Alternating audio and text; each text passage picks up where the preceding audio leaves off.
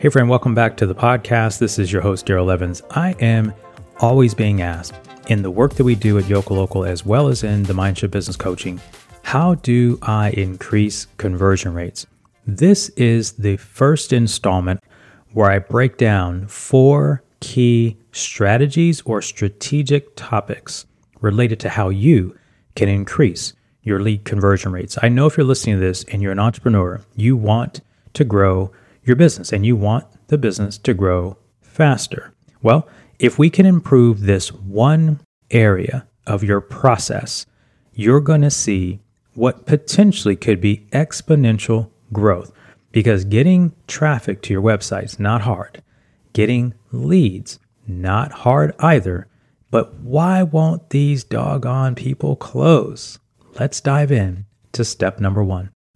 If you want to improve your lead conversion rate, I've got 4 big ideas that I'm going to share with you. Before we get into the tips, let me get into some thought process that I want you to have related to this conversion idea, because when we are seeing problems at the level of conversion, generally the problem lies a few steps ahead, which is what I want to share with you in the 4 big ideas today. Let's dive right in.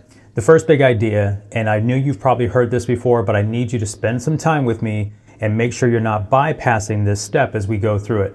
And the first question I want you to ask yourself is who is your ideal customer? Second question, what are their pains? Okay? When we think about converting leads into sales, we obviously have to get the right people into our sales pipeline. In order to do that, we have to go a couple steps before that. I know you've done the buyer persona exercise. I know you've done the client avatar exercise, the ICP, the ICA, whatever you want to call it, right? It's the person. Who is the person that has the problem? Get very crystal clear about it. But here's where the magic turns as it relates to this idea of who is the person and what problem or pain do they want to solve. You know, when I think about the problems that we have to work through at our agency and when I'm working with coaching clients, is they're really not clear about the problem that the person wants to solve. They're clear about the way that they can solve it for someone. So when I ask the question, who is your ideal customer? And they think they've done this exercise 22 times, they give me these broad answers like anyone who, fill in the blank. Well, anyone who is the wrong answer. I'm going to take you back to 1993. I know some of you weren't born back then. I get it. Just work with me. It's still relevant in 2022 and 2023. But the thing that was interesting when I first started my sales career in the real estate industry back then was I couldn't try to sell everything from a first-time home buyer to an expired listing that was $500,000 when the average house in Vegas at that time was $110,000, all the way up to the custom home build. You cannot be a master in your craft when you're trying to be a jack of all trades.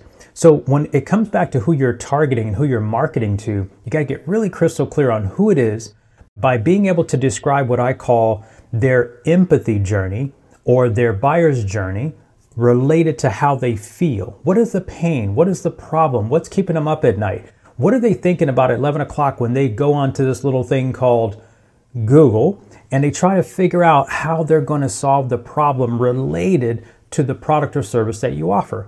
So when we spend a lot of time with this, we're really spending time on the pain that the person has that would lead them into a mechanism to get them to want to journey into your world, whether that's through social media, whether that's through video, whether that's through YouTube, whether that's through Google, or whether they're already in your network. So the thing I want to leave you on in step number 1 is get clear about that person. Understand what's going on in their world from a pain standpoint. One of my mentors taught me years ago, you've got to be able to describe their hell as good, if not better, than they understand it. But then more importantly, you've got to take them and be able to take them on a journey to see their paradise. Okay?